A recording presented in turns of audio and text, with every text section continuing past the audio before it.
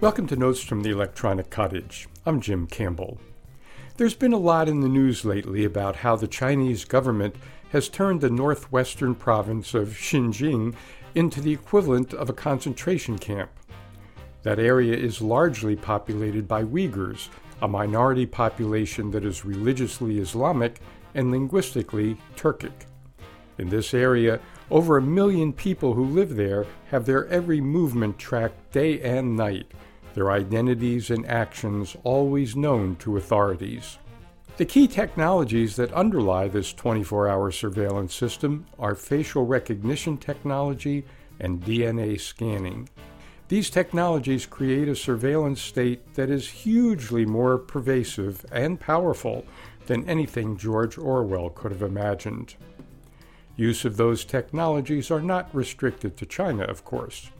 We've discussed the use of facial recognition technology in the U.S. on past programs, and we probably will be in future programs as well as the use of that technology spreads. It's been a while, though, since we've looked at the current state of DNA analysis, so let's see where that technology stands these days. Let's leave aside for a moment whether the DNA scans that commercial companies like Ancestry and 23andMe provide are much good at actually delineating heritage, which is what most people who provide their DNA voluntarily are interested in. You may have heard of the identical twin journalists up in Canada who both sent in DNA samples to several of these DNA outfits and got back sometimes wildly different results about their heritage and so forth. Not only from the different vendors, but from the same vendor who had the DNA from identical twins.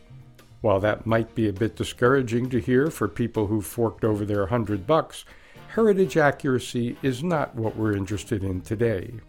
One way to get a sense of some of the concerns that may not be apparent to folks who spit or swab and then send a sample of themselves out is to look at some of the recent headlines from various press sources, most of them tech sites. Quotes here: "You don't have to sequence your DNA to be identifiable by your DNA." Or, "Genome hackers show no one's DNA is anonymous anymore." Or, "Home DNA test kits pose unprecedented privacy challenges." Or, "Warrant let police search online DNA database." Or, "Tech firm that develops tools for police buys massive DNA database." Or, "The U.S. urgently needs new genetic privacy laws." End quotes. Or, if these headlines may seem a bit alarmist, how about this very sober article title from one of the most prestigious scientific journals in the world, the journal Science? Here's the title, quote, "Identity Inference of Genomic Data Using Long-Range Familial Searches." End quote. Huh? Well, for a somewhat better description, here's part of the abstract from that article. Quote, "Consumer genomics databases have reached the scale of millions of individuals. Recently, law enforcement authorities have exploited some of these databases to identify subjects via distant familial relatives. Using genomic data of 1.2 million individuals tested with consumer genomics, we investigated the power of this technique. We project that about 60% of the searches for individuals of European descent will result in a third cousin or closer match, which theoretically allows their identification using demographic identifiers. Moreover, the technique could implicate nearly any U.S. individual of European descent in the near future. We demonstrate that the technique can also identify research participants of a public sequencing project." End quote. Translating that abstract into somewhat more colloquial English, we learn that about 60% of people of European descent, whether they ever spat or swabbed or not, can be identified through the DNA of 1.2 million people who did voluntarily submit their DNA to a single commercial company.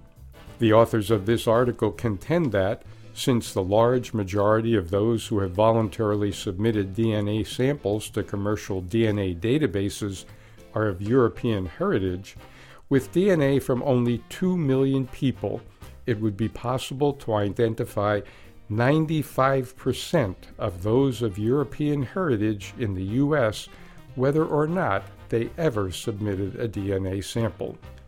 In other words, if you're of European heritage, and if your aunt or uncle or first cousin or second cousin or even third cousin submits a sample of their DNA, that pretty much makes you identifiable because of the genes that you share with your kinfolk. Think about that for a moment. Our DNA is essentially the most personal thing about us and is unchangeable. A person, at least a well-off person, could theoretically use plastic surgery to change facial appearance. Even fingerprints can be the equivalent of sanded off. But DNA? No way. That is precisely why the Chinese government is scanning the DNA of every Uyghur in the country. DNA provides an absolute identification of an individual. And soon, that identification will be available for almost everyone of European descent, whether we like it or not. So then the question arises, who can get access to that most personal of personal information, and what can they do with it?